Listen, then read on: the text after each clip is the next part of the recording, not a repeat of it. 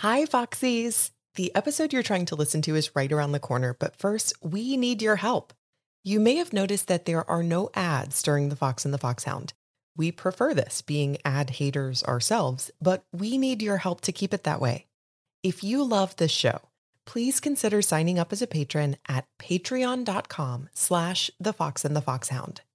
We have Patreon tiers starting at just $1 a month.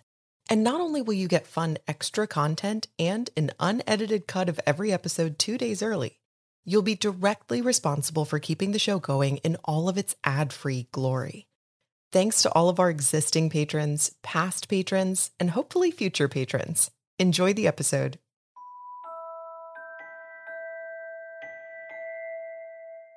Hi, I'm Amanda. And I'm Kevin, and we are the Wilsons. I'm reading through the Harry Potter series for the first time. And I'm a devoted Potterhead. We've been married almost a year now and started the show when we were still engaged. Each week, we read a chapter, or sometimes 2 or 3, and discuss our journey through the series. We also pull marriage lessons from each week's text, and Kev makes a prediction about what we can expect from the series in the future. This is a podcast about Harry Potter, but it's also a podcast about love, relationships, community, and the world. If you're joining us for the first time, welcome. We're glad you decided to join us. Settle in, make some friends through our many social media platforms, and enjoy the ride. If you're already a regular listener, welcome back. We can't do this without you. Fair warning for first-time readers of the series. As long as you don't read ahead of Kev, you won't encounter spoilers. And a fair warning to all of our listeners, we occasionally get really excited about the series and use adult language to express ourselves. We're glad you're here. At the end of the show, you can find out how to interact with us, your gracious hosts, connect with other listeners, and ways you can support the show through our Patreon page. Welcome to The Fox and the Foxhound.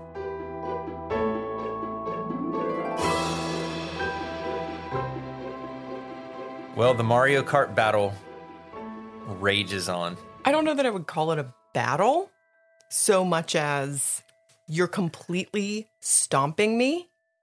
And I'm also learning that I am a really sore loser. Yes, I'm learning this about you too. I don't think that I had the insight that I was a super sore loser. So you are a considerable number of races behind me. Yes. And I keep trying to tell you that we still have over 300 races to do, right? Is that where we're at? How many races have we done? I don't even know. I think we've probably done like 50. Yeah. So we still have, 230 something races to go. But you're like 30 games ahead of me. I still think that there's room. I still think that there's room for you to come ahead. I have changed my player.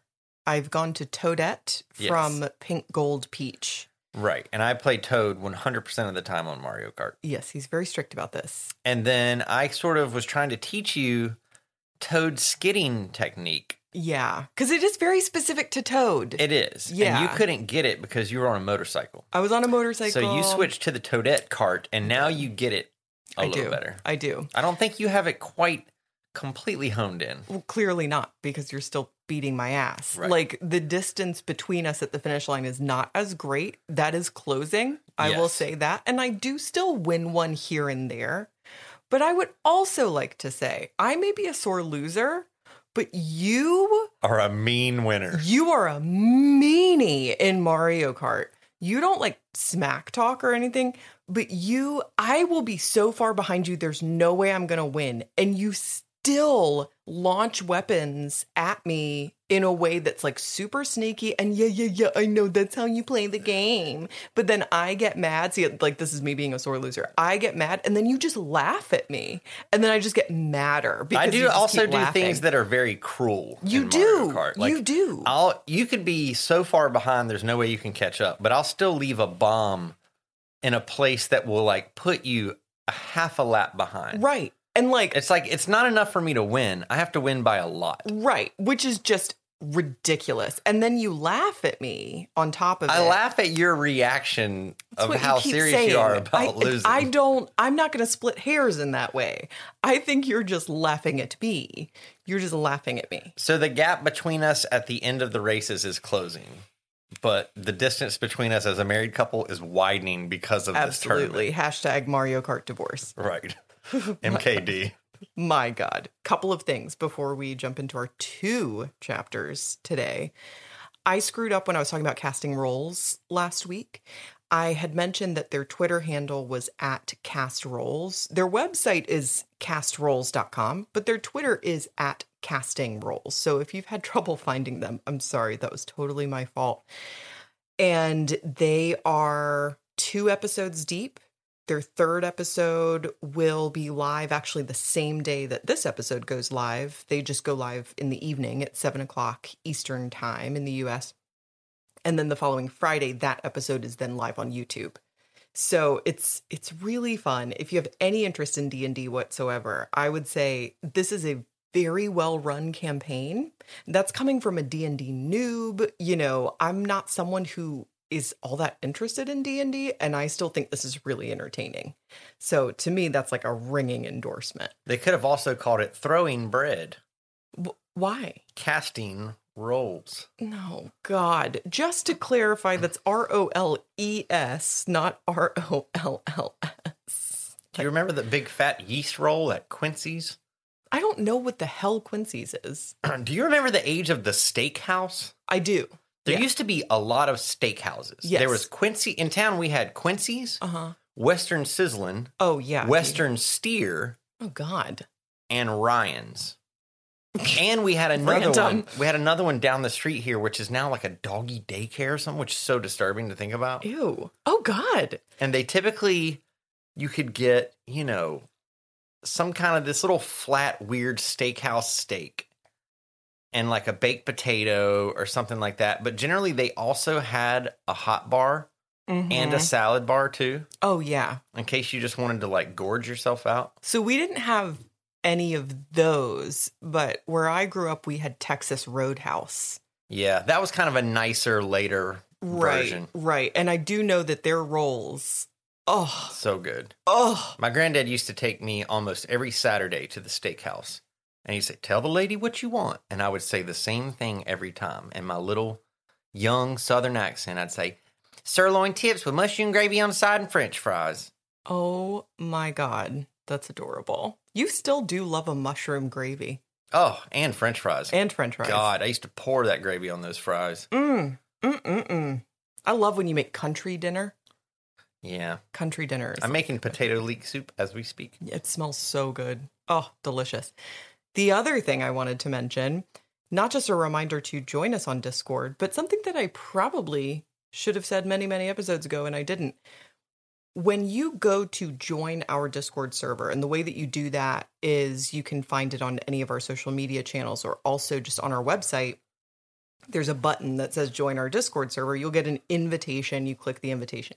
You will land on a page called The Rules. And it's just a few things like basically don't post spoilers outside of the, you know, patrons channel restricted section that we have where we can talk spoilers. You know, be respectful to each other, that kind of thing. In order to gain access to the Discord and all of the channels, you actually have to click the little green check mark. And it says, like, as long as you land on the rules page and know that you have to click something, you'll be able to figure that out. But I've noticed a lot of people popping in. And then on my end, I'm not seeing them listed as verified, which means they never check the mark. And Mama said he's bona fide. Hey, bona fide. So be bona fide. So be bona fide, be verified. And if any of you have tried to join and found that confusing and then sort of gave up on it, I'm really sorry. But please give it another try with that knowledge and know that once you click that, you'll have a whole bunch of channels become visible to you like magic. And there's been a lot of action in there lately. Yeah. I can't keep up because I work during the day, so there's not a lot of times that I can look at it. Yeah. And when I pop in, it's like 320 messages since 8 a.m. I'm like, oh my God. It's very active. What are they like? It's very active, but it's so fun. And I mean, we've got we've had so many new channels come up just through conversation. Like this week we added potions class. So that's where we're talking about mixed drinks that we're making. And it's so much fun. And people are making new connections and making new friendships. And that's really fun. It's really, really cool. The warden had me laughing so hard, like about an hour ago. I was crying. I was like laying on this couch crying because her comedic timing is impeccable. So yes, join us on Discord for all the fun. I'm having a pretty good day today. Are you? Yes. I got to see some goats. You did. I'm so jealous. And I got to feed tiny goats, little baby goats. Not little wee babies, but maybe about... I'm trying to think of something that's the size of like a small goat. Like a baby unicorn? No, not like a baby unicorn. Like a little goat. They're probably about a foot tall. Oh my God. Maybe. I love it. And maybe like a foot long. Oh my God. Like if they were laying down, you could almost put them in a bread box, but not quite. It. Stop. And they were so cute. God, I'm so jealous. And that was at this weird nursery place. Not for babies, for plants. But they also have goats. And they had emus, so I got to see emus. Who are like prettier than I thought, just like based on your pictures. Yes. I thought they were like super awkward and ugly, but they're actually like quite striking. I also made a move towards a dream of mine today. Okay. Which is I've always wanted to sell boiled peanuts. That's true. I've wanted to start a boiled peanut business. He's not joking. Right. And I'm going to have a lot of different types. I'm going to do a Hawaiian style, a Chinese version, a traditional one, of course, might do a salt and vinegar. Oh. But I need a lot of green peanuts, which are in season, you know, May through like November is when green peanuts are in season. Mm-hmm. And I finally found a bushel today. And a bushel. That's not a unit of measurement that like makes sense to me. Could you quantify that a little bit differently? 2 pillowcases filled.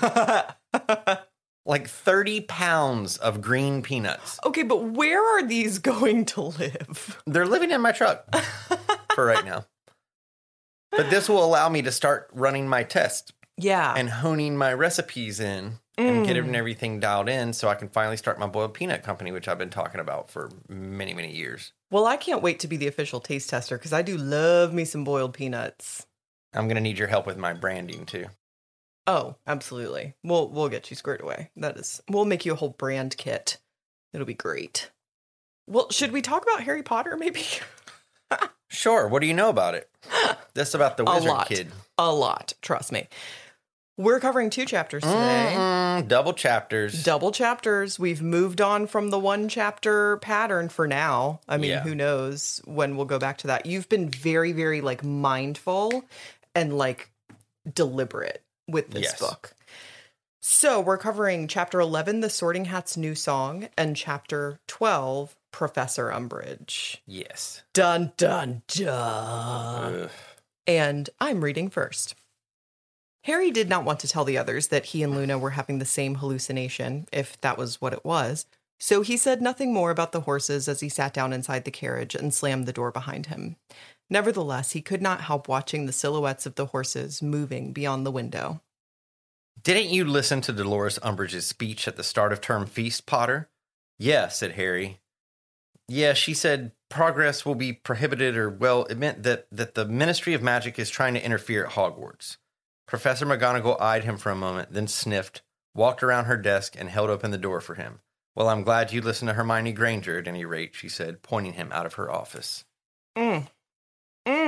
These are long chapters, both of these. There's a lot. And I had asked you when you read them, I was like, what'd you think about them? And you had said they were good. There is a lot of kind of fillery stuff.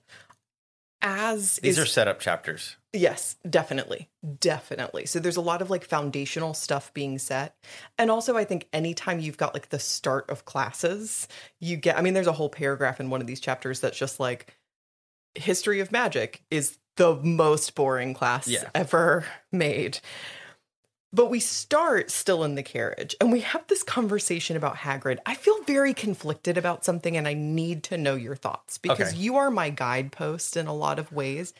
So Hagrid comes up in the carriage and Luna says, well, I'm kind of glad he's not here because he's not a very good teacher, in her very blunt way. There's no like emotion attached to this. She just states a fact, that's her opinion. And I feel conflicted because Luna's not wrong. Hagrid's not that great of a teacher. Hagrid is a great teacher. He's not a great instructor. Okay. He's not a great educator. Okay. But he's a great teacher. Okay. Because we have this like indignation on his behalf from Harry and Ron and Ginny. They're all like, yes, he is. He's fine. Well, and Luna's like, well, in Ravenclaw, we think he's kind of a joke. And Ron's basically like, well, you guys are all fucking assholes. And then she just stares at them She all just stares at awkwardly. him. Like a mildly amusing television program or something. So weird, this girl. She's so great. But yeah, I mean, I don't know. I feel conflicted there because I'm just like, Luna's not wrong. And I almost kind of feel like the indignation is sort of like, it's so emotional. And if I'm kind of with Hermione because Hermione doesn't say anything right away. And then she's like, yeah, no, Hagrid's great. I also wonder if any of the other kids get to have access to the type of relationship with Hagrid that Ron, Hermione, and Harry have. Definitely not. Probably not. Yeah. So they just kind of look at him as like a big galoot. Right. Which also I think some of the prejudice comes in because he's big and there's this whole like anti-giant thing going on too. That's probably implicit creeping giant in. bias. Yes. I do want to say that I think that Luna is the epitome of mindfulness. You know how like mindfulness is just sort of like being in the present moment and acknowledging the God. thoughts that come in and letting them pass. Like Luna's human mindfulness to me. Yeah, but she also should think a little bit more about other people's feelings before she speaks. I do agree with that. I think that she has a very low emotional IQ. Mindfulness is not emotion, for sure. So as they're passing by Hagrid's, there are no lights. Yeah. God. I mean... And it's even brought up, well, maybe whatever he had to do for Dumbledore this summer, maybe he's still doing that. Somebody's Right. like, I wonder if he got hurt. They're like, oh, we would know by now if he got hurt. I wonder if he's sick. All this weird stuff. Yeah. So they finally get to the first year feast. Yeah. And this is where the sorting hat's going to sort the little freshman kids out. So cute. And Hagrid's not at the staff table. Mm-mm.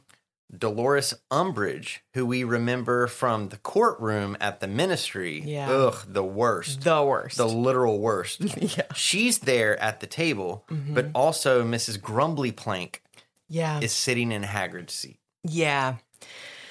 In just like a few pages from then, Dumbledore says really, really quickly, Grumbly Plank is teaching care of magical creatures. And it's just very vague. It's very open-ended. He doesn't say how long he doesn't say if it's temporary or if it's, just Yeah. sort of as part of the announcement. So there's definitely something going on. They are all just kind of rampantly speculating what might be happening to Hagrid. I really like that Harry kind of shuts that down and he's like, look, maybe he's just not done with this thing yet. Yeah.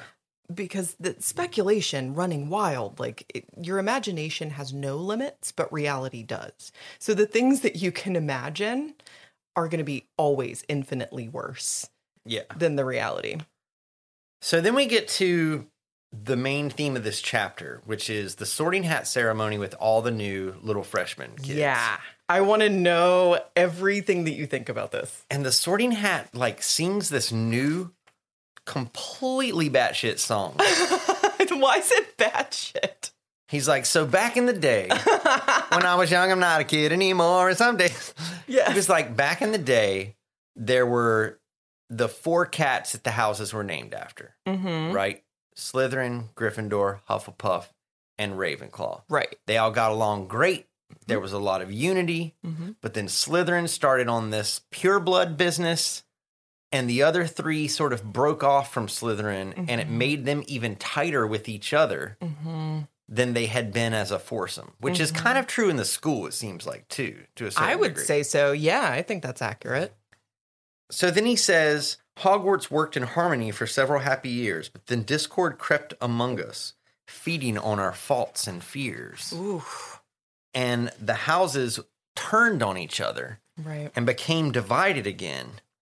And he's like, so, anyway, that's why I'm here, to sort you into your houses. So anyway. And anyway, here's Wonderwall. he says, still I wonder whether sorting may not bring the end, I fear. Oh, know the perils, read the signs, the warning history shows, for our Hogwarts is in danger from external deadly foes. And we must unite inside her, or will crumble from within. I have told you, I have warned you, let the sorting now begin. It's a warning. Yeah. The sorting hat is like, yo, Hogwarts is in danger right now. Right. From external foes. Right. Right. You're so disturbed by this. Can we talk about Ron's comment? The sorting hat stopped singing. And I laughed so hard. Ron says, branched out a bit this year, hasn't it? So British, that sense of humor. And I love that, where he just is sort of like, oh, that was interesting. And the friends are talking. They're like, damn, that was a warning from the Sorting Hat. Right. And they're talking to Nearly Headless Nick, who generally is like chilling with them on the first feast. So sweet. He goes and sees his little kid friends. And he's like, oh, the Hat's has given several warnings before. So Hermione, what were you saying about the sorting? Hermione asked the ghost. About the Hat giving warnings? Oh, yes, said Nick, who seemed glad of a reason to turn away from Ron, who was now eating roast potatoes with almost indecent enthusiasm. Yes, I've heard the Hat give several warnings before, always at times when it detects periods of great danger for the school. And of course, its advice is the same. Stand together, be strong from within. Right. He says peaceful cooperation is the key. Yeah. We ghosts, though we belong to separate houses, maintain links of friendship. In spite of the competitiveness between Gryffindor and Slytherin, I would never dream of seeking an argument with the Bloody Baron. It's just so weird. It's like, oh, this is nothing new. Right. In times of distress, the Sorting Hat gives out a warning, and he always says that the solution is the same thing. Right. To band together and to be unified. There's something especially powerful about repetition when used in an ominous way in storytelling, like Lost and the numbers, right? So like, to me, it's chilling when Nick says, yeah, the message is always the same. I don't know why that chills me, but it does. Because this has happened before. Dark times have hit Hogwarts before. It's been open for hundreds of years, right? Right. And Nick has been dead for hundreds of years. Yeah, he's seen it all go down. He's seen a lot. Now, why do you think it is that, and I mean, Ron kind of has a theory that Nick is only saying he's friends with the Bloody Baron because he's scared of him. But why do you think it is that the ghosts are able to not really be as, I don't know, tied to rivalry? Why are they not really prone to this? I mean, because they don't do anything anyways. Like, they're not really a part of anything. They're just kind of freeloaders who just float around the school for some reason. They are not freeloaders. What are you talking about? They're vagrants. They don't consume anything. You can't be a freeloader if you literally can't eat the food. My God. So Dumbledore says, Grumbly Plank's going to be the Care of Magical Creatures teacher. Umbridge is going to be the new Defense of the Dark Arts teacher.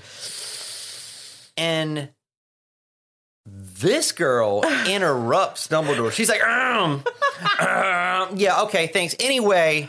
Oh my God. The nerve of this lady. You said this girl. In my notes, I wrote, this bitch. Right. This bitch. The whole room essentially reacts to this interruption. McGonagall's facial expression is hilarious. She's like, the hell did she just this say? bitch? Oh my God. Yeah. She completely interrupts this headmaster to give this speech that presumably we are going to have to talk about. But before we get there, were you surprised that Umbridge is the Defense Against the Dark Arts professor? It seems like, I know you're familiar with Umbridge, but like, were you surprised by this being her role? Yeah. I Yeah? thought it's pretty weird. But later we kind of see why it is the way that it is. Oh, so let's talk about her speech. Let's the talk key points about of like it. the things that she says. Let's talk about it. So first of all, she has this breathy, girlish voice, which you know. Can you give me your best British Dolores Umbridge? Okay. Oh, yes. Good evening, children. I'm making some weird facial expressions as well that I have to make to do that voice. Grown women talking like children is probably your biggest pet peeve on the planet. Jesus H. Christ. I hate it so much. You're a grown-ass woman. Talk like an adult. I hate it. Do not infantilize yourself. Society does enough of that. Do not participate in it yourself. It's like the most anti-feminist thing I could even conceive of is to talk like a little girl. I fucking hate it. Anyway, sorry. Side note.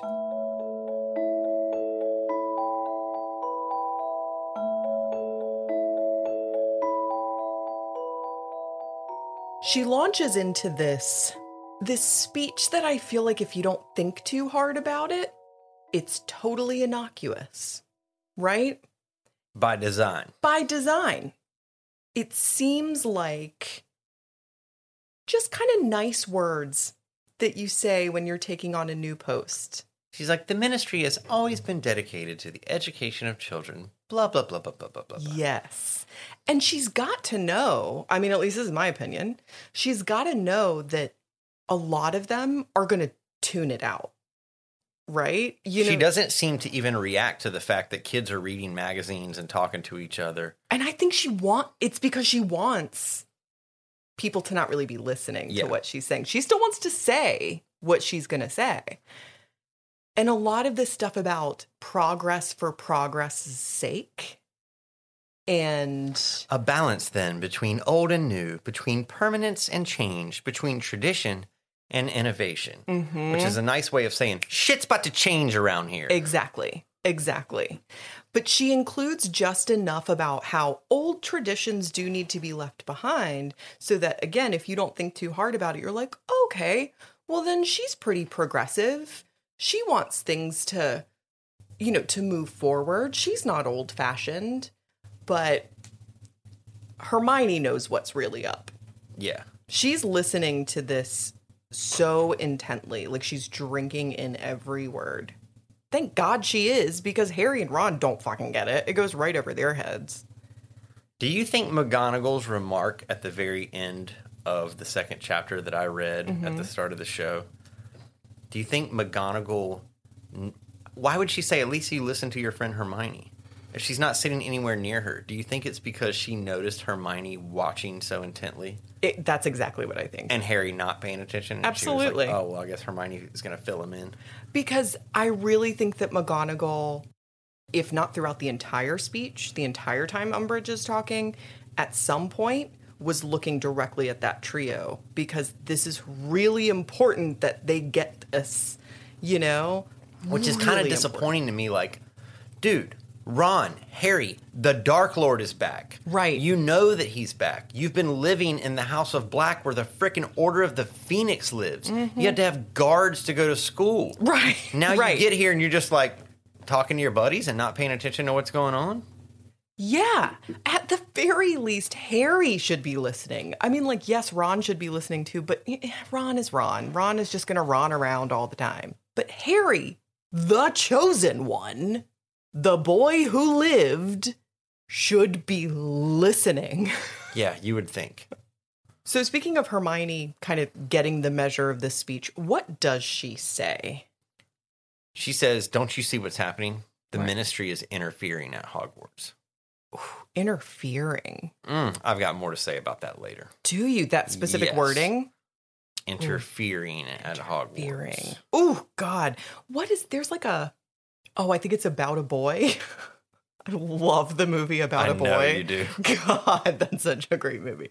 I think it's Hugh Grant's character in About a Boy says something like, "You're making it sound like I was interfering with your son." And it's that topic is not funny. He's not doing that in the movie, or else it wouldn't be funny. But just that turn of phrase. Interfering with your son. It always makes me laugh.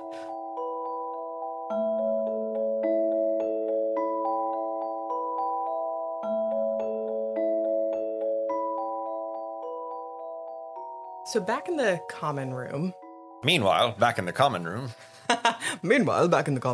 Or rather, I mean, on the way to the common room, Harry, I feel like, is having this moment where he's coming to realize that I think he kind of assumed he was going to be safe from all the whispering and the staring and the Daily Prophet bullshit at school. Like, I think he still thought of it as a safe zone. Yeah. And he's really, very quickly, I mean, like, by the time the feast is over and he's on his way to the Gryffindor common room, that's really coming crashing down. And it just continues to crash down in the Gryffindor common room.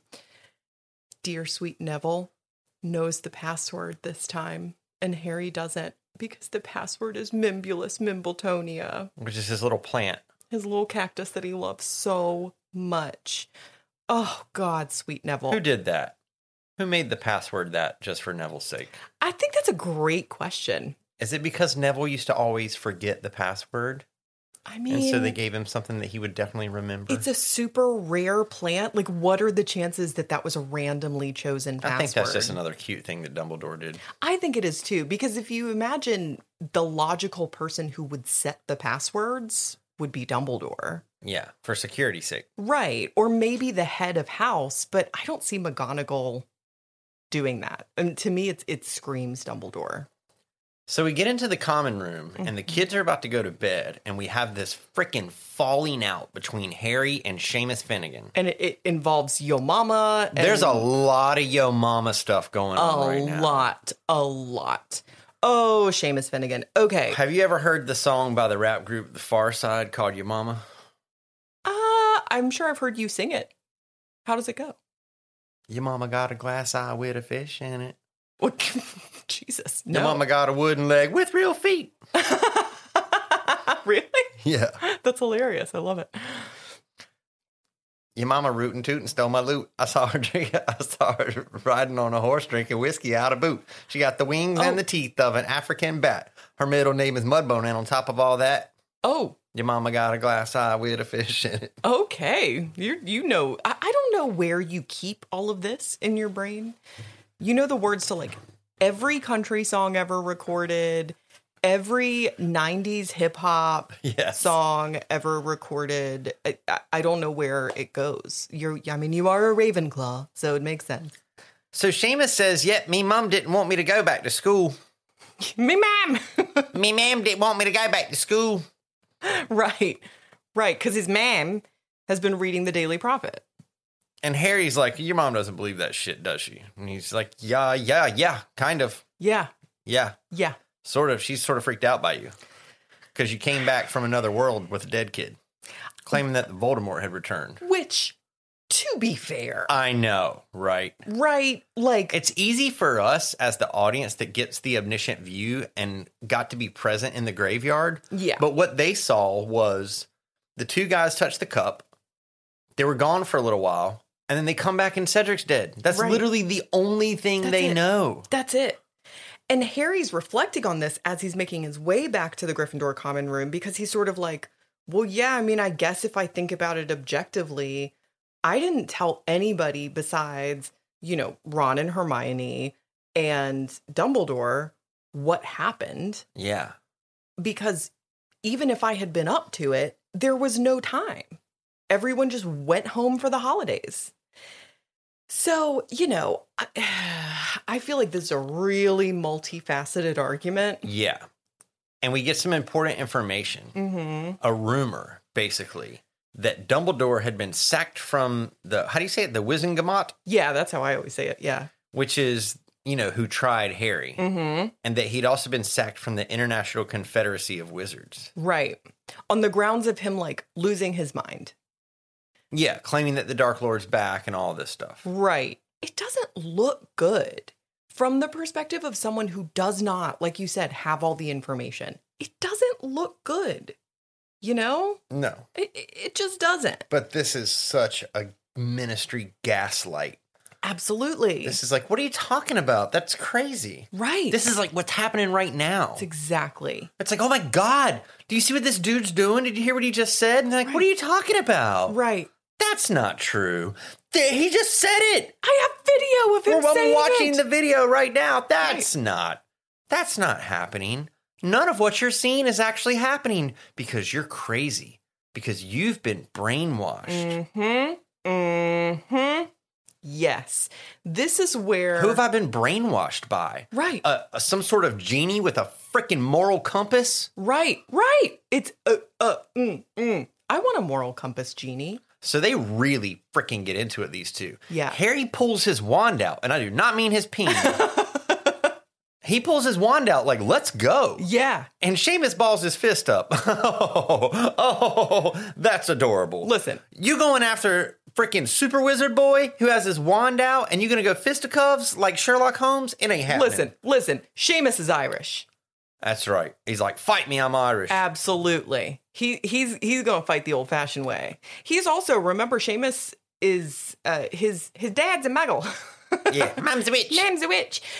So, you know, he's got kind of both perspectives. It's like if you're, like we've said before, if you replace all the wands with guns, right? then it's like they get into an argument and Harry pulls out a 9mm. It's like, what's up then? Right. And I mean, a wand could absolutely kill someone. Or it could do worse than a gun. Yeah. You can't torture someone with a gun. Right. Right. It's, yeah. It's really, it's a problem. nasty. It's a nasty argument. It's still very polite and British. No one is really name calling. If this was the US, they'd be like, well, you're a piece of shit and your mom is ugly. And, you know, it would get very personal very quickly. Be like, fuck you, baby, Obama. Snowflake. Snowflake. So Ronnie Boy pops in and he's like, hey, y'all need to settle down. And he's like, Seamus, I'll give you detention. I'm a prefect now. Fucking son. Love it. Yes. It's called it. slapping the old P badge on the table. I've heard of slapping the old P badge on the table. But this is ridiculous.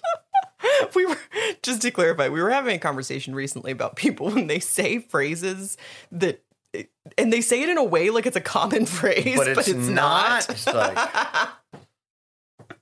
this is because you were watching some submarine documentary and they kept saying these bizarre things. And we were like, nobody says that. a submarine documentary. You know what I mean? What is This it? was James Cameron's Aliens of the Deep. Okay, yeah. Sure. Submersibles. Is it not a submarine?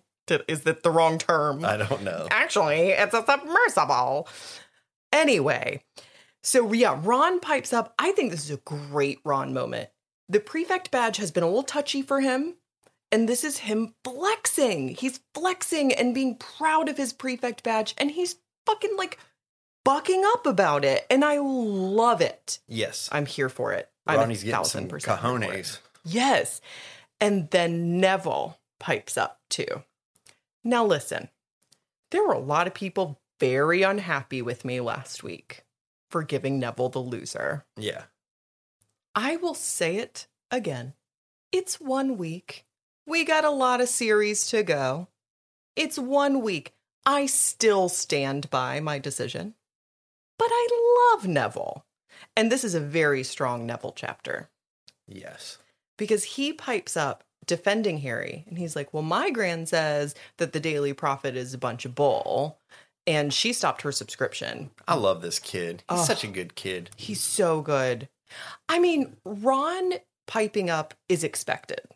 Also, Ron does have a prefect badge. So he's got some firepower in that argument. Neville's got nothing. You know, Neville wants to be liked. Neville has never really been super close to any of these guys. And I'm sure you can speak to this more than I can, of course, but like being a young male, that's kind of a hard social thing to navigate. Yeah. And he says the unpopular opinion in this moment. And then he gazes lovingly back at his cactus. Oh my God. Bless him. Bless him.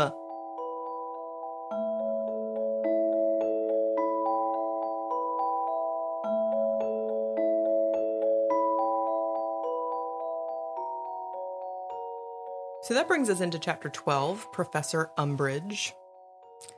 And we pick up the next morning. Things are still awkward with Seamus. Like, Seamus essentially just, like, hurries out of the room.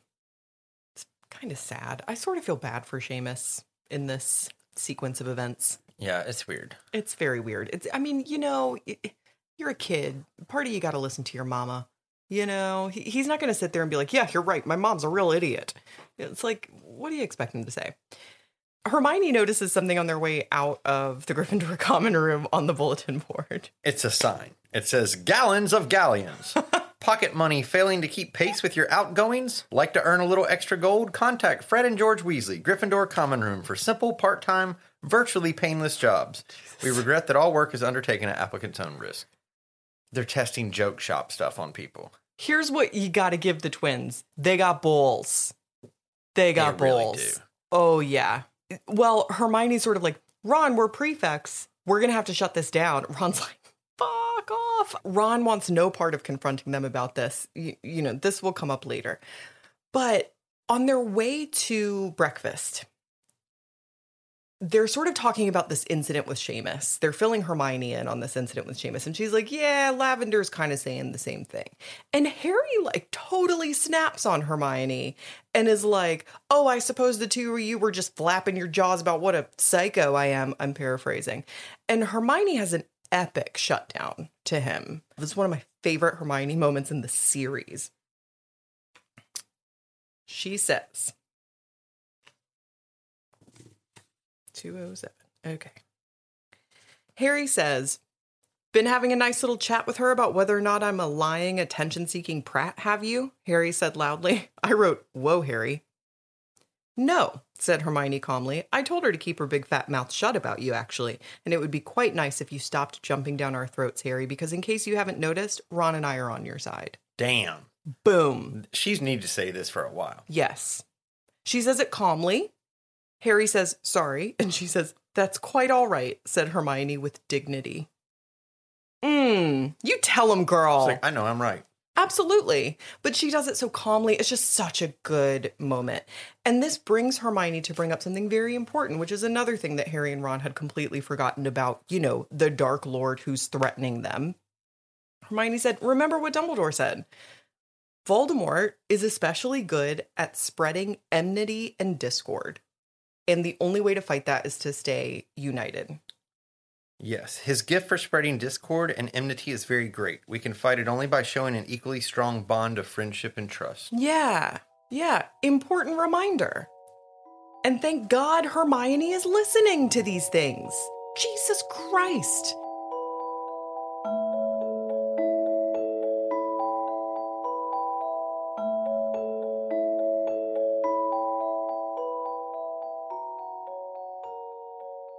Angelina Johnson, by the way, new Quidditch captain. Yeah, so she comes up. She's super cool to Harry. Mm-hmm. She's like, what's up, Harry? I'm the new Quidditch captain. Wood left. He graduated? Because he graduated. Mm-hmm. And we're going to need a new keeper. Yeah. So we're going to have tryouts. Make sure you're there. I want everybody to be there. Yeah.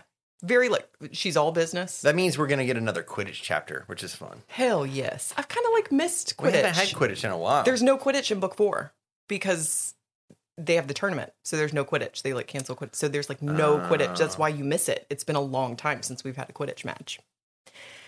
The owls arrive. Hermione's still getting the profit. For a very good reason. It's important to know what the enemy is saying. I agree. Absolutely. And they get their timetables. And this is where we get a little bit more with Fred and George and a little bit more of this, where are they getting the gold for all of this? Mm-hmm. So Fred and George sit down.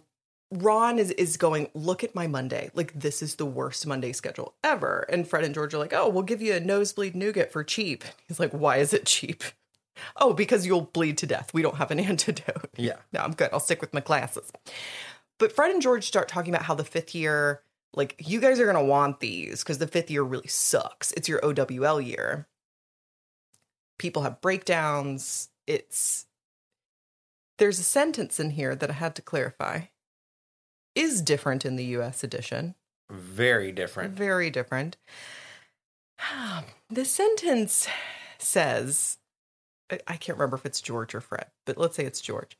Fred and I managed to keep our peckers up. To keep our peckers up. You heard that correctly, US audience. The US version says keep our spirits up. Which is logical. I took this to Discord and our dear Pete clarified that he absolutely even in the UK they use pecker as a penis, but is not exclusively used as penis. And I said, well, in the US 1,000% of the time a pecker is a penis. Yeah. And Peckerhead. Especially to say that we kept our peckers up. Excuse me? You did what? My eyes got super big and I wrote, excuse me, in my book. What the fuck? Anywho, silly little UK-US edition. I'm really enjoying that I'm reading the UK editions. I didn't think we would run into this many funny little moments. In between classes, your girl Cho finds Harry. Cho Chang, yeah. Chang. She's like, hey, Harry, I see that you got the sap stuff off of you. LOL. Oh my God. Train reference. She's flirting. And he's like, damn, I would think she would kind of hate me because Cedric was her boyfriend and he died. And So it seems like Cho probably believes Harry. Yeah, because Cho is like a good gal, you know? Cho's a solid person. And she's had the summer to mourn. I think it's time for her to move on. Absolutely. Harry does make the faux pas being like, so how was your summer? Whoops. Oh, that's right. You were mourning your dead boyfriend. Okay. Ron has a super obnoxious moment here because Cho's wearing a badge for her. I guess I keep on wanting to call them the Tennessee Tornadoes. It's not. The Tornadoes are a Quidditch team and they're not from Tennessee, but that's just what I want to call them. And Ron's like, how long have you been a fan of them? Are you just a fan because they're winning now? Gatekeeping. Gatekeeping. Pet peeve number 9 highlighted in these two let people chapters. like the things that they like. Why do you care? And also, I can't stand... See, you could do this to me right now if you wanted to. Right. Because I'm just now reading Harry Potter, even though it's been around for 85 years or however long these books have been around. Yes. It's like, you at one point had an entry point into whatever your fandom was too. Yeah. You could be the biggest LA Raiders fan in the world. At some point, you started to be an LA Raiders fan. Exactly. And now you're mad at other people because they just became, well, it's Las Vegas Raiders now, but because they just became a Raiders fan. Who I cares? hate this type of stuff. I hate it too. And gatekeeping in fandoms is a huge thing. And there's a lot of gatekeeping in the Harry Potter fandom, but I will say that this is a fandom that really tries to push against that. I'll tell you what fandom's the worst for this is the Star Wars fandom. They are the gatekeepingest mofos You ever. know what fandom is very, very much not gatekeeping? What? Ninja Turtles. I could see that. Because there are some diehard Ninja Turtles fans, which admittedly is something I did not know until TMNT recently. fans, they want everybody else to like Ninja Turtles too. Right. They're trying to recruit people. Yeah, exactly. I hate this. So then we go to potions class, taught by our favorite professor, Snape. Surprise, he's still garbage. And he's basically teaching them how to mix up benzodiazepines. Essentially. It's called the Drought of Peace, and it calms anxiety and makes you feel pretty chill. Listen, Or as I like to call it, brown liquor. listen, today, class, we're going to make some Xanny bars. We're going to have a real good time. We're going to listen to Post Malone There you go. and get face tattoos. And sip on some scissor. Yeah. They're making scissor. That's exactly what they're making. They're Pour the Robitussin into the cauldron. right. Now add the hydrocodone cough syrup. He's like, listen, here's the deal. The recipe's on the chalkboard. Do it. You have 30 minutes. Don't screw it up. What a lazy He's teacher. so over it, right? Ugh. And everybody is messing it up because they're not reading the instructions. And because he's not instructing them. Yeah. Hermione does a pretty good job. She has the little silvery vapor coming off the top of hers because she follows the rules and pays attention. Yeah. Neville screws his up and it hardens inside of his cauldron. It's so sad. Harry screws his up completely. Harry, like, his screw up is not even that bad. Like, because the point is made that, like, Goyle's was worse than his. Ron's was shooting green sparks. Like, Harry's was just, like, a little bit bad. And Snape, in front of the entire class, of course, because humiliating children is, like, his kink, he says, Harry, can you read? And, like, it's just this, like, it's Socratic questioning, but it's, like, humiliating Socratic questioning. I had teachers like this. Snape is a garbage human. You're right. Anyway, Harry just continues to kind of, like, boil and simmer and boil. And they go to lunch, and Ron and Hermione are bickering at each other, which, as a reader, was getting on my nerves. Yeah. So I get this. And Harry snaps at him, and he just says, will you two please shut up? Like, just shut up. And he leaves. I'm sorry. I see nothing wrong with this. I think they really had this coming. I don't know. What are your thoughts? Harry's just so fed up with everything at this point. Yeah. He was so happy to pass the hearing and be able to come back to school. And now he gets to school. Hagrid's gone. Snape's still a dick. Yeah. The workload is really intense. Everybody's talking crap behind his back. Yeah. He gets in a fight with one of his roommates. Like, things are not going well for little HP. Things are not going well. And I mean, at the risk of being repetitive, people give Harry a lot of shit in this book. Caps lock Harry. Harry's so angry. I'm like, you would be too. Exactly. This is a nightmare that he's in. And honestly, I mean, like when I say he loses it on Ron and Hermione, it's not even that bad. He just tells him, shut up. You stop bickering. And he leaves and just kind of goes and waits for divination. And Ron comes up and he's like, we've stopped fighting, but Hermione says to tell you that you owe us an apology or whatever. I'm like, Ron, maybe this could wait until later.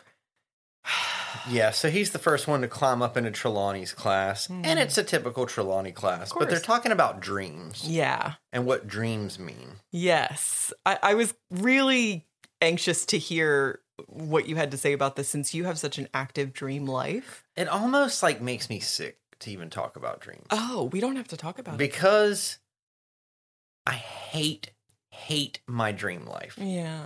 I have super intense, disturbing dreams like every single night of my entire life. I dread going to bed. I stay up too late. I drink magnesium or melatonin or whatever it's called to help me go to sleep. Mm-hmm. And then I wake up and I'm completely emotionally exhausted because I was on a river rafting ride. And then someone was shooting dogs with an AK-47. And then I was running out of a burning house. And then I got trapped in a hot air balloon. It's like every single night. That's awful. And so it's like, what do dreams mean? They don't mean anything. Just turn them off. Yeah. I'd rather just if I could take a pill that would make me not dream for the rest of my life, I would just take it. Sounds like you need some These scissor. dreams Go on when it's cold outside. when I close my eyes. Hey, one of the choruses is when it's cold outside. I'm always right about things like this. I know, and we've argued about this very little. I'm pretty sure we have. We're like stuck in a weird loop where we just argue about things we've already argued about before. I know. And I think every piece of information is new information, even though I've been told 1,000 times. It's Groundhog Day. This is what it's like to be married to a man. Right. Hello.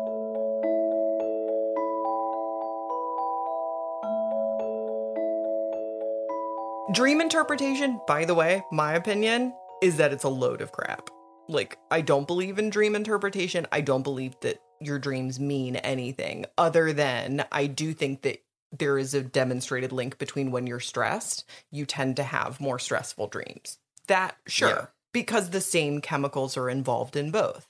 But in terms of like, you know, oh, I dreamt that I was flying. Oh, that means that you are really facing a huge challenge and you don't like From what? Fuck off. From what? Right. Where's the data set? Like, where does that come from? It is random. There's literally neural no connections. way to test it. No. Anyway, things are still a little tense with Ron during this, but it's clearly not going to be like a huge, like book 4 level fallout. I feel like Ron is sort of giving Harry his space to feel the way he feels. He's not happy about it. He's not as eloquent as Hermione to have that mic drop moment that she had, but he's fine. It'll be okay. And they're going to head to Defense Against the Dark Arts. Defense Against the DACATs, as we like to call it. Right. And we have Professor Umbridge. Ugh. And of course, she's in her syrupy sweet self. She's like, we're going to talk about the dark arts. Ugh. But I've noticed that the way you've been taught dark arts in the past is clearly a problem. And maybe that's why the teachers didn't make it. So here's what we're going to do. And she gives 3 ways in which things are going to change in the teaching of the dark arts. Her aims. Defense Against the Dark Arts, a return to basic principles. Oh, you basic. She says, well, now your teaching in this subject has been rather disrupted and fragmented, hasn't it? Turning to face the class with her hands clasped neatly in front of her. The constant changing of teachers, many of whom do not seem to have followed any ministry-approved curriculum, has unfortunately resulted in your being far below the standard we expect to see in your OWL year. You will be pleased to know, however, that these problems are now to be rectified. You will be following a carefully structured, theory-centered, ministry-approved course of defensive magic this year. Copy down the following, please. She wrapped the blackboard again, the first message vanished, and was replaced by course aims, and there's 3 of them. Mm-hmm. 1, understanding the principles underlying defensive magic. 2, learning to recognize situations in which defensive magic can legally be used. And 3, placing the use of defensive magic in a context for practical use. What a load of tosh, as they say across the pond. She's like uneducating them. Absolutely. she basically tells them to pull out their books and just read. And she says, I mean, I always think that the sentence is so telling. There will be no need to talk. Right? I mean, doesn't that just sum up everything? Yeah. There will be no need to talk. And Hermione's not reading. Hermione's sitting there with her hand up. Very polite. The cojones on this girl. Love it. And she's like, yes, hi, excuse me. So I have a question about your course aims. I notice that none of these have anything to do with practicing spells. And we get to Umbridge's kind of main point. Yeah, Umbridge says, using defensive spells? Why, I can't imagine any situation arising in my classroom that would require you to use a defensive spell, Miss Granger. You surely aren't expecting to be attacked during class. So passive-aggressive. This bitch. She says many things that I take umbrage with, if you will. There's a very deliberate reason she's called Umbridge. Number one, she basically says, school is only so you can pass your exams. I'm going to get you prepared for your exams. And after all, isn't that the whole point of school? That's disturbing. That's disturbing. But it is a lot of people's perspective. This is the standardized testing crisis in our country. It's like, we're going to educate you all year so that you can pass this test, even though there's really very little applicability of this knowledge to the real world. And we're not teaching you in a way that you'll remember this in a long-lasting capacity. She also, we get a really, really good insight into her character when she calls Lupin a half-breed. Oh my God. So, like, Ron pipes up, and Harry pipes up, and Dean Thomas pipes up. I do not wish to criticize the way things have been run in the school, she said, an unconvincing smile stretching her wide mouth. But you have been exposed to some very irresponsible wizards in this class. Very irresponsible indeed. Not to mention, she gave a nasty little laugh, extremely dangerous half-breeds. Oh. Like, okay, here we come with the half-breed talk. This bitch. She just casually drops that. Very, very cash. And Dean is the one who pipes up and he's like, if you're talking about Professor Lupin, that's actually, he was the best professor. Hand to Mr. Thomas. Right. Like, Jesus Christ. Jesus Christ. You have been introduced to spells that have been complex, inappropriate to your age group, and potentially lethal. You have been frightened into believing that you are likely to meet dark attacks every other day. Everything's fine. You're not in danger, so you don't need to learn how to defend yourself because there is no danger. There is no danger. The other line that I often associate with Umbridge is, this is a lie. She basically says, you've been told that some dark wizard is back, and this is a lie. She doesn't just say, there's no evidence for this. She says, this is a lie. Yeah. She's saying it's Dumbledore's lie. And she also knows exactly who the frick Harry Potter is. Oh, yeah. And so her and Harry really, things definitely come to a head because Harry just can't take it anymore. It's not been a good day. It's not been a good start of term. On top of that, it's cloudy and raining outside, which definitely impacts my mood. And I'm sure it impacts Harry James Potter's mood. He cannot take it anymore. He stands up. He's like, listen. What the fuck are you talking about? It's not a lie. He is back. Exactly. How do you propose that Cedric Diggory died? He finally screams at her, it is not a lie. I saw him. I fought him. Ooh. Detention, Mr. Potter. Oh, my God. Tomorrow evening, 5 o'clock, my office. I repeat, this is a lie. The Ministry of Magic guarantees that you are not in danger from any dark wizard. If you are still worried, by all means, come and see me outside class hours. If someone is alarming you with fibs about reborn dark wizards, I would like to hear about it. I'm here to help. I am your friend. I'm your friend. And now you will kindly continue your reading. Page 5, Basics for Beginners. Harry keeps going, though. What does he say next? So according to you, Cedric Diggory dropped dead of his own accord, did he? Harry asked, his voice shaking. He's so mad. He's so mad. He's so mad. There was a collective intake of breath from the class. For none of them, apart from Ron and Hermione, had ever heard Harry talk about what had happened on the night that Cedric had died. That's a really good point. Yeah. They stared avidly from Harry to Professor Umbridge, who had raised her eyes and was staring at him without a trace of a fake smile on her face. Cedric Diggory's death was a tragic accident, she said coldly. It was murder, said Harry. He could feel himself shaken. He had hardly talked to anyone about this, least of all 30 eagerly listening classmates. Voldemort killed him, and you know it. Ooh. She says, come here, Mr. Potter, dear. She writes something on a piece of paper and says, please take this to Professor McGonagall. And he's like, gladly. Takes it and leaves without another word. And Runs into Peeves. Of course. Peeves is giving him crap. God damn it, Peeves Peeves. sucks. Peeves sucks. He has no timing. Like, Peeves is a very beloved character, yada, yada, yada. But Peeves always shows up at the worst possible time, and it drives me nuts. Oh, most think he's barking, the potty wee lad. But some are more kindly and think he's just sad. But Peevesy knows better and says that he's mad. I mean, he can turn a little phrase. He does. I will give him that. Goes into Professor McGonagall's office. He's like, I've been sent to see you. She's like, eat a biscuit, eat a biscuit, eat a biscuit. She's like, eat 1,000 biscuits. Why don't you just eat the biscuits? You have to know, hun, that have a biscuit, Potter is an iconic Harry Potter line. You know what this made me think of? What? What Little House on the Prairie reference? Fix my supper. Fix my supper. Get my supper. Get my supper.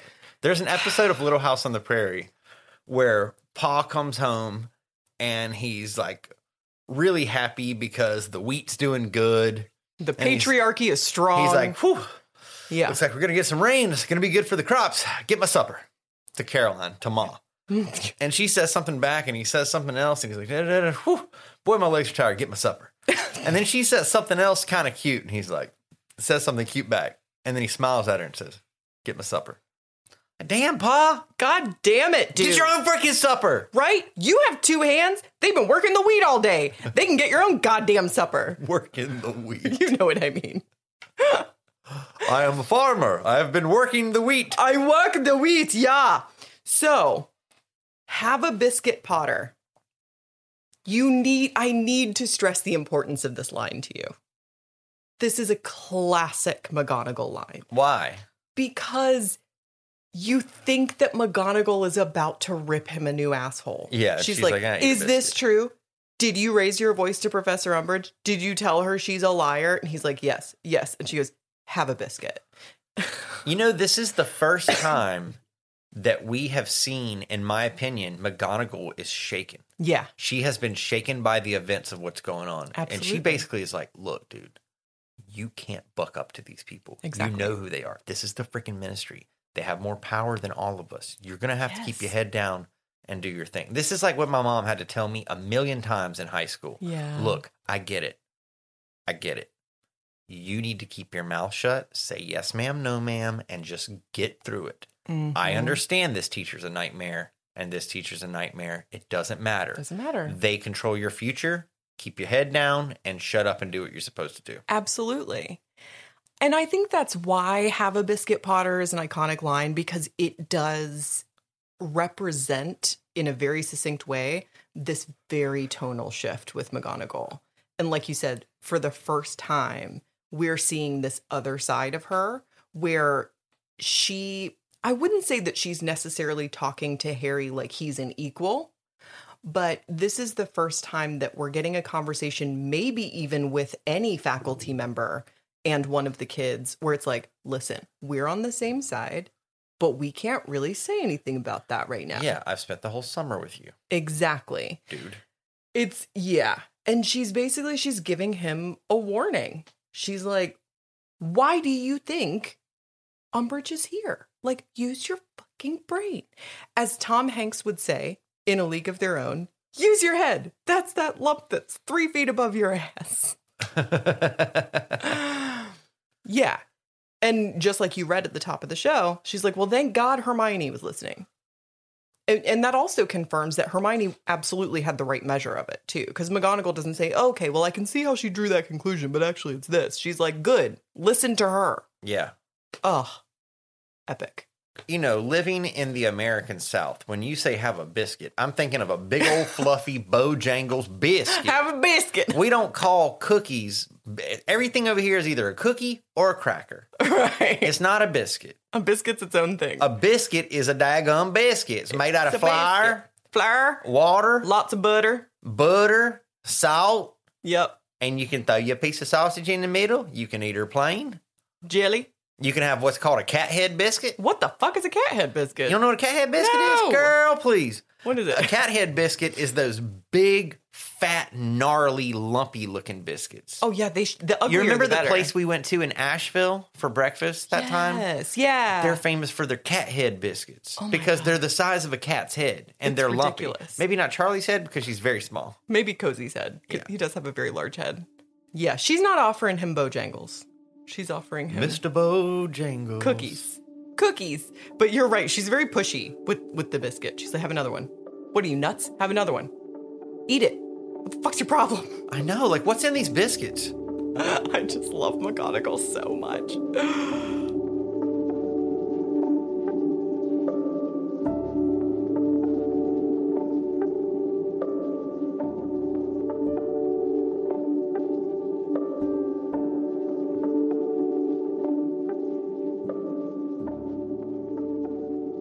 All right. So what's your prophecy? So, my prophecy has to do with the goal of the ministry at Hogwarts. Okay. What their aim is. Why are they here? Why are they infiltrating? What's Dolores doing there? Dolores! Dolores. The goal of the ministry is to dismantle Hogwarts.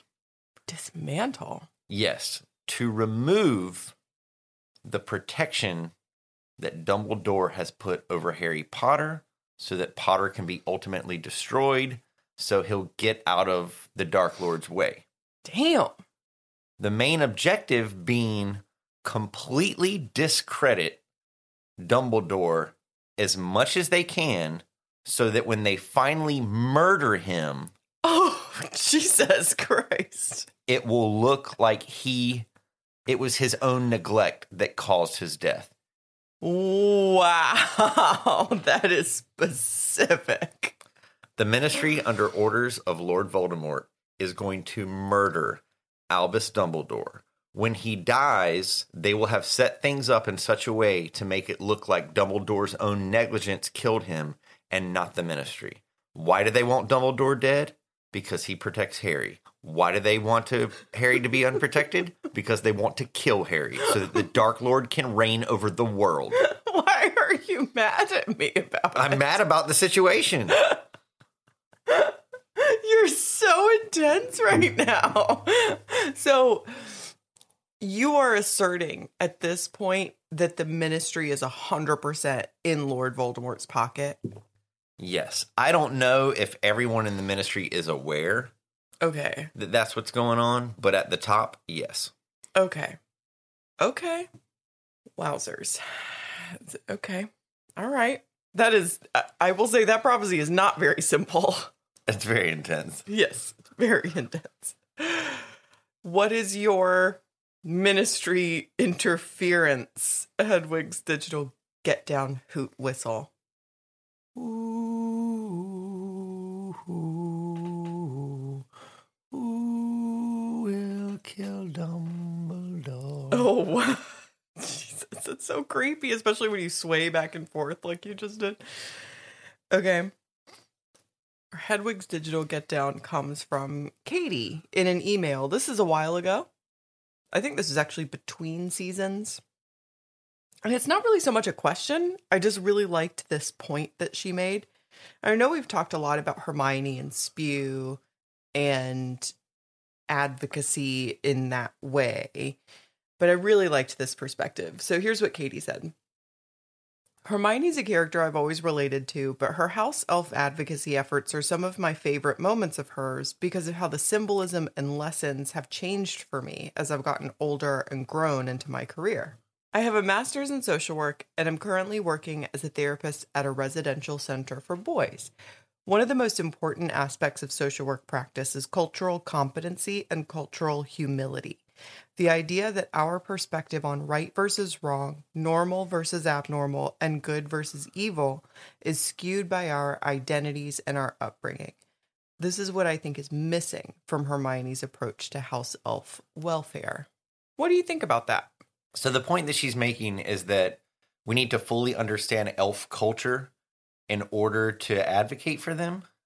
Not necessarily. I mean, I think cultural competency isn't always about fully understanding the other culture, but recognizing that you don't fully understand the other culture and recognizing that your own culture influences the lens that you're looking at it through.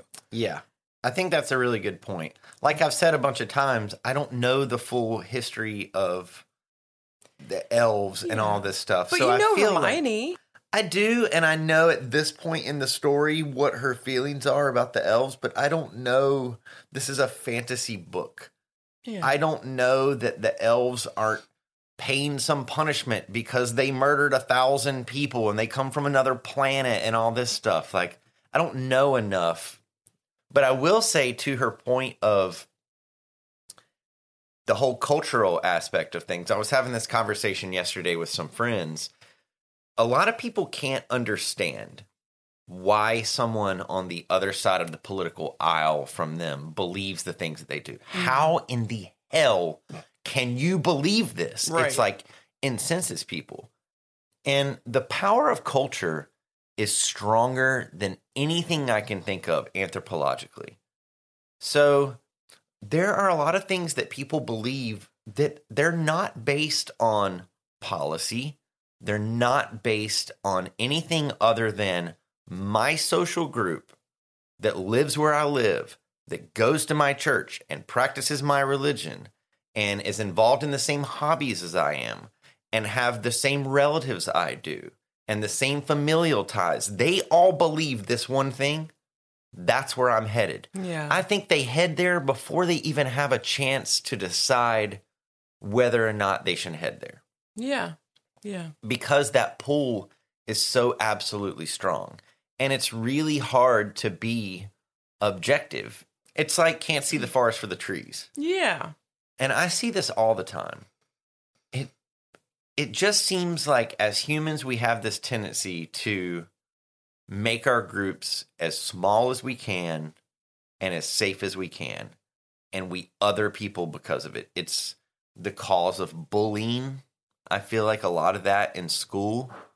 It's how fashion changes. It's how trends change. It's what's cool, what's in, what's not cool, what's not in. It's always this striving for keeping our little group small and safe because we're these tribal creatures who weren't meant to live in cities of 8 million people and hear every damn body's thoughts every single day through our phone. It just goes against what we are. And so I think a lot of us as human beings, we're just struggling to make sense of how do we keep our little insular group small and safe and protected so that we can make sense of a smaller world than the world around us. Yeah, I mean, I'm with you on that. I mean, I think like to me, Katie's email is more of a discussion about, and this is what you're speaking to, but definitely more of a discussion about Hermione than it is about the house elves. It's not really about if the house elves need her advocacy. It's about the way she's going about that advocacy. And I agree. We are tribal. We are social. We need other people, but we do tend to group up. It's, you know, our brains stereotype naturally. But I think the thing that is applicable, even though, yes, it's a fantasy book, we see a lot of this. We see a lot of someone bursting into the scene and going, I'll save you because the way I live my life is surely the way you also want to live your life. And that's not just privilege, but it's also really arrogant, I think. You know, when you think about it that way, it's not just culturally blind and insensitive. It's also arrogant. And often inefficient. Yes. This kind of goes back to the whole white savior Oh, yeah. complex thing. Well, if I can go to this school that's predominantly black, then I can save these black children. It's that whole fallacy. Right. Which is in and of itself showing your bias because you believe that these children need to be saved. And they need to be saved by someone who's not them. Exactly. Yeah. So I just think it's a topic that I know we've talked about a lot on the show because of Spew, but also just because of where we are in our real world at the time when we're also getting to this point in the books. Like that lined up incredibly close. Yeah. It's also used to justify colonialism. Yeah. These people are living in such a primitive way. Right. They need our help. Right. They need assimilation so they can live better lives. When that's not the case. Right. It's just a power grab. Absolutely. Yeah. But I like also what Katie said about how as she gets older and as she experiences life in different ways, her perspective on it changes and what she takes from it changes. And I feel that way about the entire series, but something that I've noticed recently is, and I almost called out a family member for this. Uh-oh. I can't tell you how much I heard back in the 90s that black teenagers needed to pull their pants up. Right. Quote, pull their pants up. Right. You know, the fashion of sagging. Sagging is like, I don't know if that's the term that they use in the UK, but it's dropping your jeans a little bit below your waist so that your boxers or whatever you have on underneath your jeans, it's just a way of wearing pants. It's literally a fucking way of wearing pants. Right. Right. And it was, they need to pull your pants up. Bill Cosby. That's when he was all like, young black man, you need to pull your pants up. Stop sagging. Pull your pants up. Right. That's a sign of you're being disrespectful. Meanwhile, he was drugging and raping women. Right, of course. Yeah. But now that there's such a fashion towards skinnier jeans, now I see some of the same people that used to talk shit about pulling your pants up. It's the skinny jeans. Oh my God, with the skinny jeans. Can you believe this person in the skinny jeans? It's like, what jeans are okay to you? Right. You know what jeans are okay to you? Wranglers worn the way that white people wear them. By white people. By white people. Right. Designed by white people for white people. That is the okay jeans to wear. Right. And so it kind of goes back to this whole thing of like, what's wrong with these people? That they sag their pants, that they wear things a certain way. Meanwhile, we take all of the fashion directives from the black community, Absolutely. assimilate them into white culture, and then our white companies make tons of money off of it. Right. Can you tell I'm like a little fired up today? Yes, I can. Wow. Yes.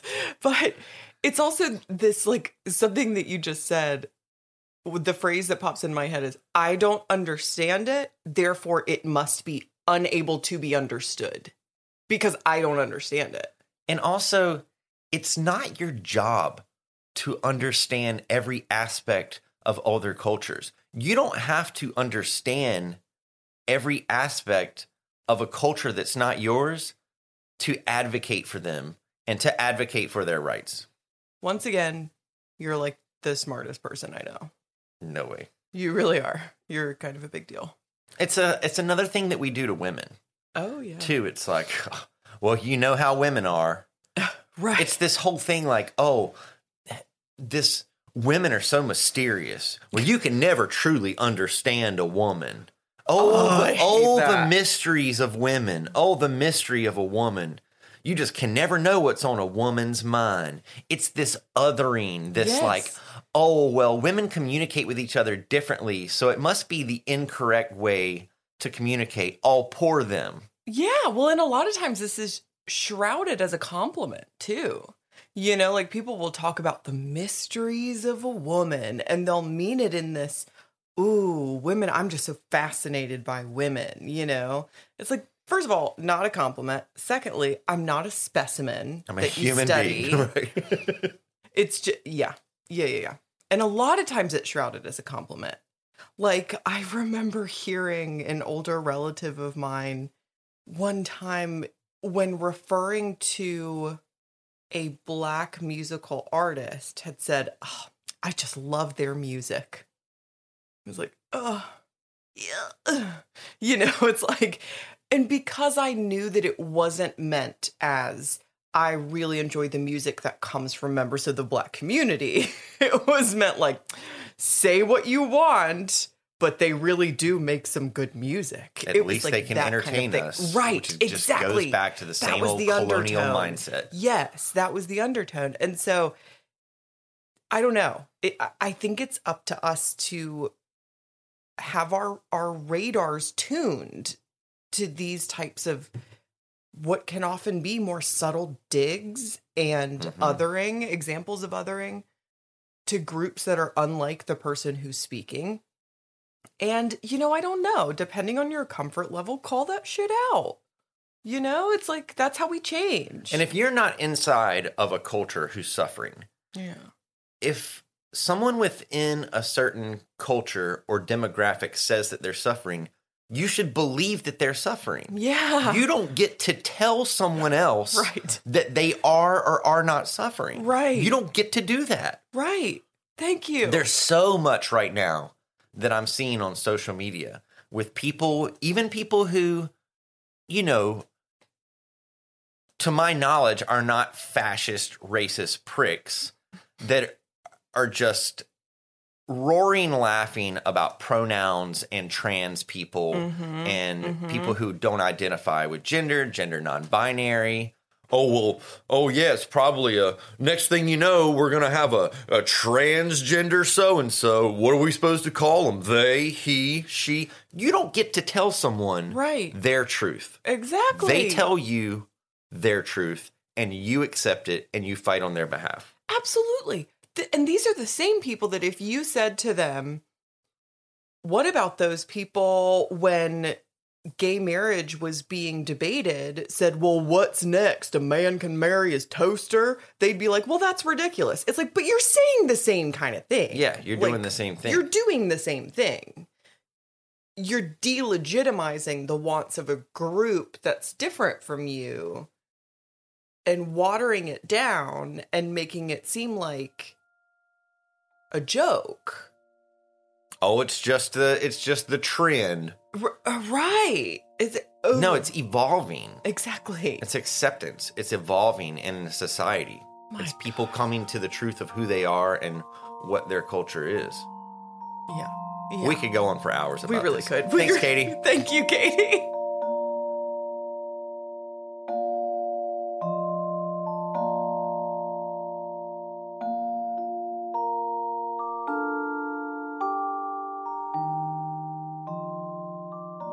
Okay, well, I'm up first with marriage lessons, since I read first.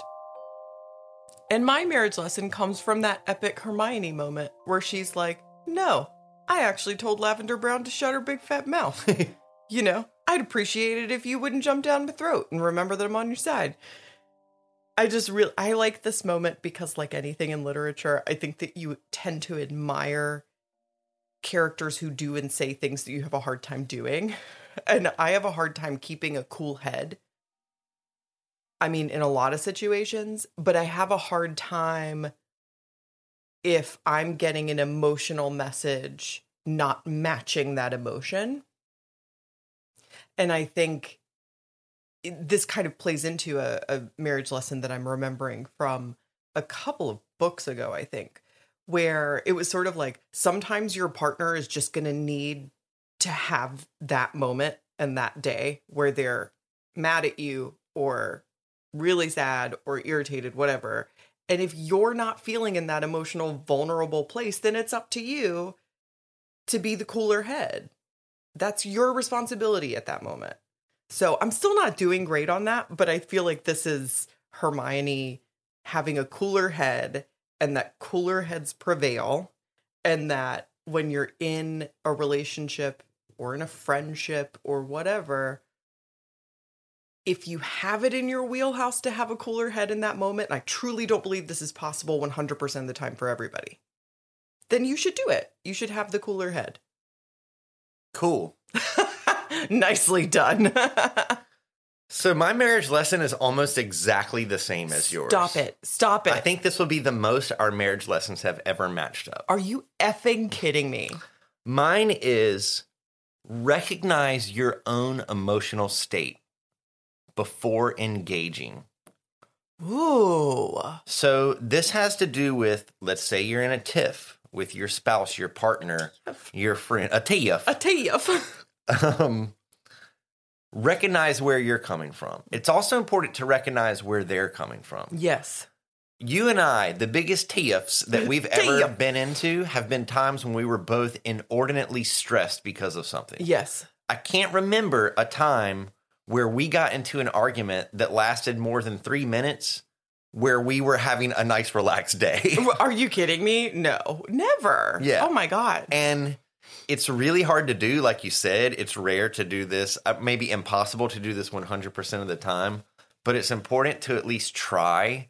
And I'm also not very good at this, to think, oh, I'm responding to this not from like normal baseline Kev, Right. but from heightened emotional state Kev. It's like in acting, you talk about your wants and your needs. Yeah. When you're saying your line to someone, it's not important the lines that you're saying. What's important is, what do you want? What do you want from this person? What do you want to get out of this conversation? And often what you want in an emotional state is something that's not healthy. What you want at your core is resolution and peace with the person that you love. Yeah. Forgiveness, those sorts of things.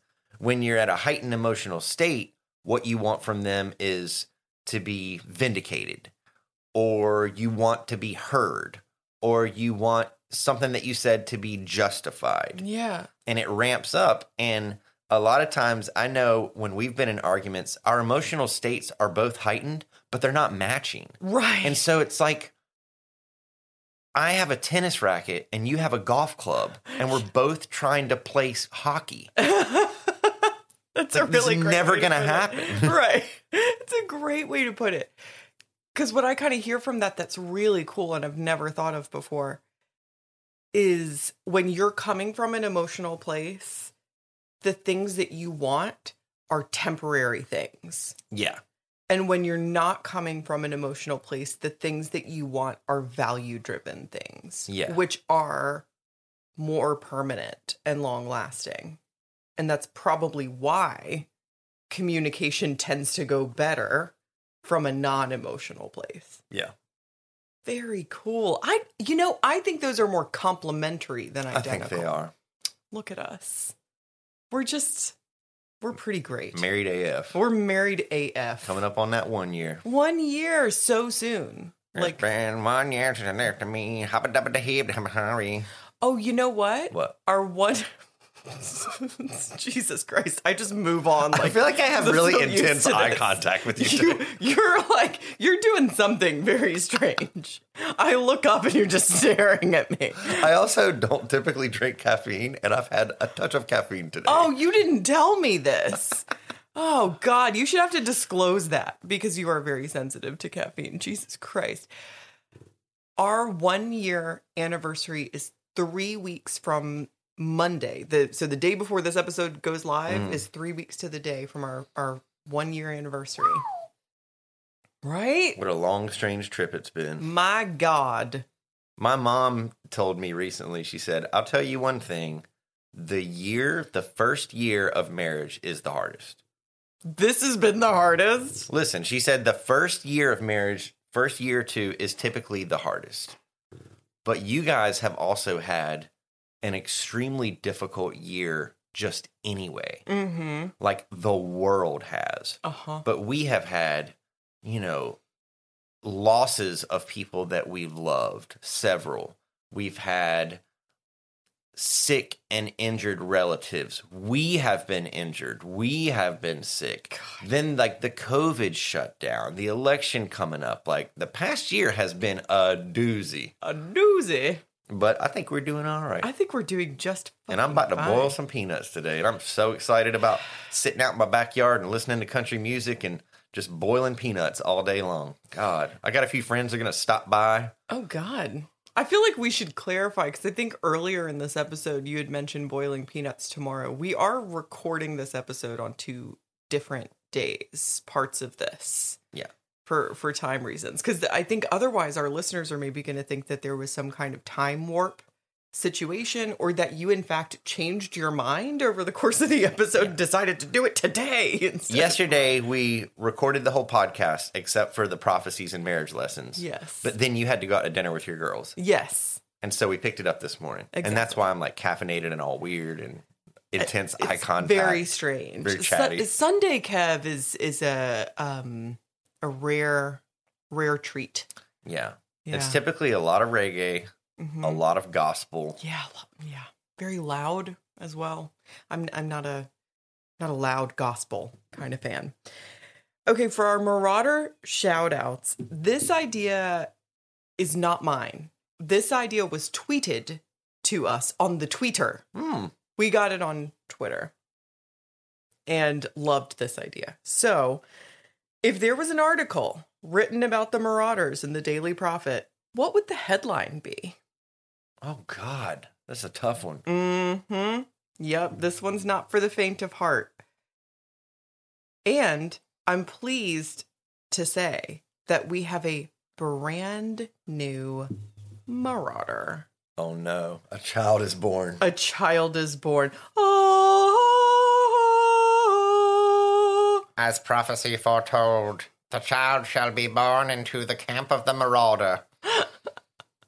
Your like prophecy voice is so strange. So let's get things rolling with our brand new Marauder. I feel like we can bestow the honor of being first up in our Marauder shoutouts. Let's give a big Marauder welcome to Josh Kennedy. Really weird how accurate that sound is. So what do you think the headline would be about Josh Kennedy? The headline reads, Baby Marauder proof that Kennedy family is not cursed. Love it. Love it.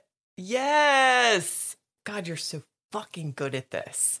I'm so glad I married you. I love the name Josh, too, because your best friend's name is Josh and my best friend's name is Josh. I know. Isn't that weird? Crazy. And my nephew's name is Josh. Yes. We know a lot of really good Joshes. And Joshua's. And Joshua's. Yeah. I have a cousin, Josh, who's a great dude. Yeah. It's like a solid dude name. I'm not joshing you either. Right. Oh, God, it's so good. How about Nick Tillman? Police still investigating disappearance of Winzigamot members. Authorities seeking interview with Nick Tillman. Oh, my God. So, I don't know what the implication is there. Hey, you think what you want to think. Yikes. How about Ben Clark? The beard, the bush, the bin chicken. How a man and his spider came to be the rulers of Australia. So it's like it's a piece. It's a piece about how Ben becomes president of Australia. An op-ed, if Now, you does will. Australia, do they have a president? Is that what their leader is called? I don't know. God, we're so ignorant. God, Americans are freaking idiots. Our schools suck. And I will say that Ben knows so much about our legal system. Yeah, because he's not an American. Right. So I feel like especially awful that I don't know this. But we're going to learn. We're going to Together. learn. We're going to learn. Ben, tell us on the Discord, what's the Australian government all about? I do know that there's like a Commonwealth situation. It's not a two-party system. Oh, it's not. Okay. Now I've I don't think so. Now I've got Hamilton in my head again. Till we had a two-party system. You haven't met him yet. You haven't had the chance because he's been kicking ass as the ambassador to France. Okay, I'm sorry. How about Heather Bevels? Heather Bevels. Prophecy unfolded. Heiress to the Bevels legacy. Thought to be one to defeat Dark Lord. So you're like, this is a piece about her unborn child? Yes. Oh, I love it. My God. Gives me chills. How about Sarah Epting? North Carolina woman uses yoga and positive energy to defeat fascist. Yes. We need that so much. Austin Scroggins. Alabama legislator A. Scroggins introduces Harry Potter curriculum to school system. Yes, please. Caitlin Dismuke.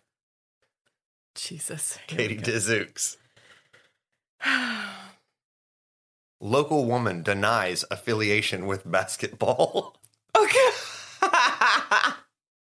That's so meta. Peter Collins. Pete.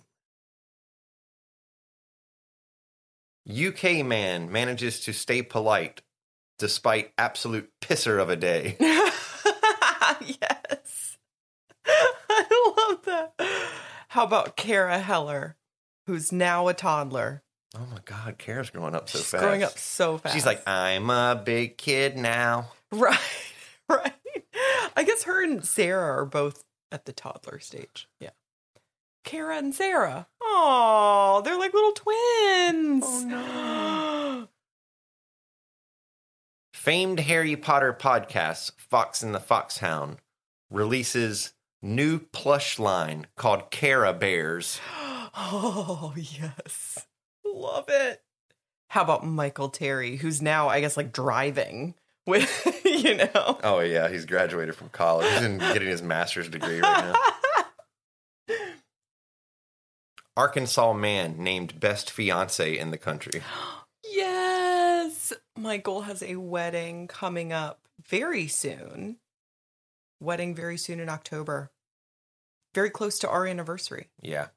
Oh, we're so Everything excited. is like 6 degrees away from Michael Terry. Really? Yeah. Because I just recently learned through Facebook that he is close with a singer that I'm a fan of Weird. and that they go way back. We haven't like hashed it out yet really, Yeah. but it's obscure that we have this weird connection. I think all roads lead back to MT. Yeah. Yeah. That's, by the way, that's what I call Michael Terry now, MT. You just call him MT? Mhm. I didn't know that you guys had this like code with each other. Okay. All right. Cool. Yeah, that works. How about Natalia Ward? Natalia. Brazilian beauty named funniest woman in the UK. Yes. Accurate. Accurate. Oh, God. Josh Bailey. North Carolina man interrupts presidential debate and shakes things up with actual facts. Yes, he totally would. He would like wipe the floor with both of them. How about Breanne Brown?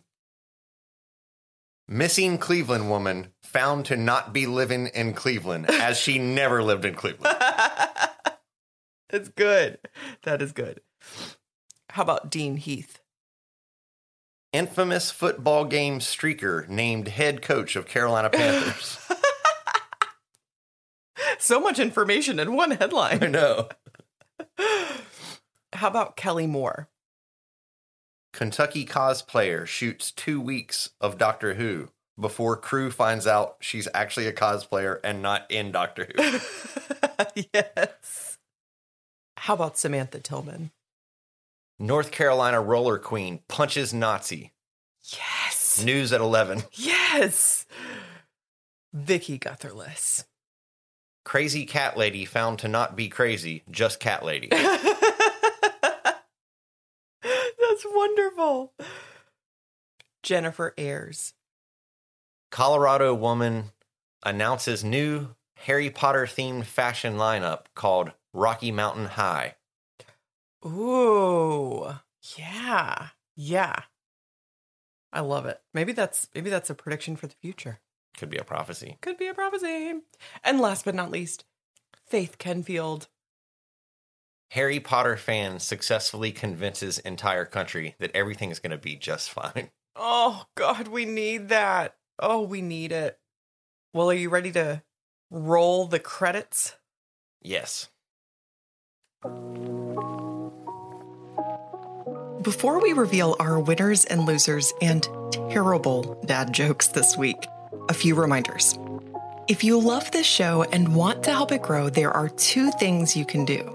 Number 1, consider joining one of our membership tiers on Patreon. With monthly donation levels ranging from $1 to $20 a month and benefits like extra content, snail mail from us, on-air shoutouts, and more, it's the most direct way to show your support. Find out more at patreon.com/The Fox and the Foxhound. And thank you to our existing patrons. We could not make this show without you. The other way to help our growth is to subscribe, rate, and review The Fox and the Foxhound wherever you get your podcasts. This will help us by leading more people to the show. If you have a question you'd like featured on the show, send it to us at thefoxandthefoxhound@gmail.com. Audio recordings of your question are welcome as well. Or you can send us a question through Instagram at The Fox and the Foxhound, Twitter at Fox and Foxhound, no these, no thys, no thous, just Fox and Foxhound, Facebook.com/The Fox and the Foxhound, or our website, thefoxandthefoxhound.com. Just click Contact Us. Be sure to join our Discord server to chat with us, our patrons, and fellow listeners. You can find the link on our website, in our Instagram bio, and in the pinned posts on Facebook and Twitter. We'd like to say a special thank you to Judson Hurd, who composed the theme for our show. Find out more about him and his music at judsonhurd.com. That's JUDSONHURD.com. And finally, a big thank you to our Manager of Mischief, Minister of Magic, and all-around superstar, Josh Bailey. Okay, back to the show.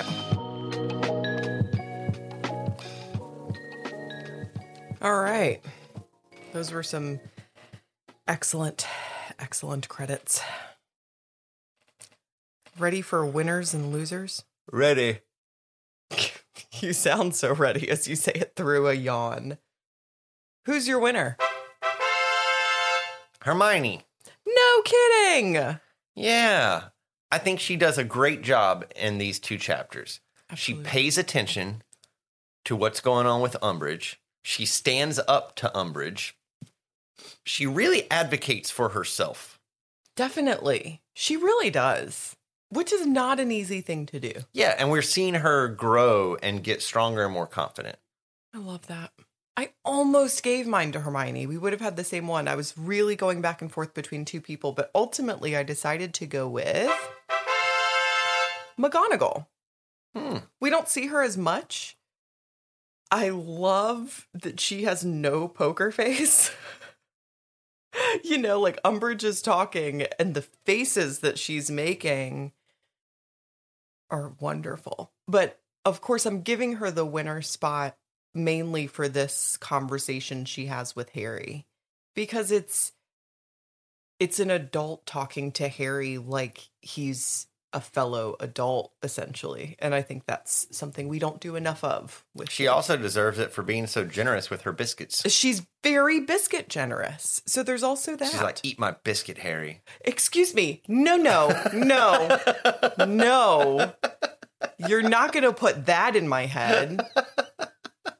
That was completely uncalled for. What is wrong with you? Like, what is actually wrong with you? I had a really weird day. Jesus Christ. All right, who's your loser? This is super obvious, but Dolores freaking Umbridge. Well, yeah, that because makes she sense. sucks. Yeah. Also, she sucks. Also, she's a plant Yeah. that has put into Hogwarts so they can kill Dumbledore. God. There's a reason that she, of all people, is the ministry official that was put as the defense against the dark arts teacher. Ooh. It could be the fact that she's such a wonderful actress and that she can maintain calm and be super fake. But I think there's more to it than that. Interesting. I think that they have an entire plan set up for dismantling this school and ultimately murdering Albus Dumbledore. You're getting really intense again. Okay. Wow. All right. Okay, we'll see. We'll see if that unfolds. Now, my loser, if you've ever met me, this will be very obvious. Snape. Duh. Yeah, he's always your What loser. a fucking garbage person. What a human piece of trash. I hate this man. Humiliating children in front of their peers. Just fuck all the way off, this guy. I hate him. Anywho. I can't wait to find out what the deal is with Snape. How he was a former Death Eater, but now he's not anymore. Why Dumbledore trust him? Why he's part of the Order? Like, I hope we get those answers. My God, I hope we get those You'll answers. get a lot of answers about Snape. It's going to be a little while. Well, what's your dad joke? Why was Harry surprisingly relaxed after his Defense of the Dark Arts class? Why? Because he received detention. Oh. Like tension, Tension? Yes. Oh, God. That's highbrow, I think. I don't think I really know what highbrow means. I love it. Mine's just a one-liner, so you don't have Okay. to say anything. I really like this joke. Oh, God. You love your own dad joke. I really do. Harry's so angry lately. You could say he's the boy who livid. The boy who livid. Yeah. He the boy who livid. Does it make sense? Yeah. Okay. I love my own joke. Well, before we go, it's been a really nice break to record the episode amidst the dark hole of being a woman in the US right now. Just please vote.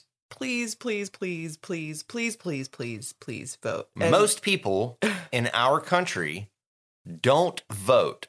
just don't do it. They just don't. We're at like, what, 23% of eligible voters Sure, vote. something like that. I mean, that sounds right. And of course, this country also tries its hardest to restrict access to voting to people of color yes. and Yes. lower income people too. Yes. And just with Ruth Bader Ginsburg passing away, if you are in the US and I'm not saying that you have to agree with me on this, but what I am saying is if you believe that that vacancy should not be filled until after the election, please call your state representatives and tell them that. I'm sure I can find a link that will connect you wherever you are to those numbers. I'll put it in the show notes. In fact, I know there's a website because I've been on it before. I'll find it and put it in the show notes for this week.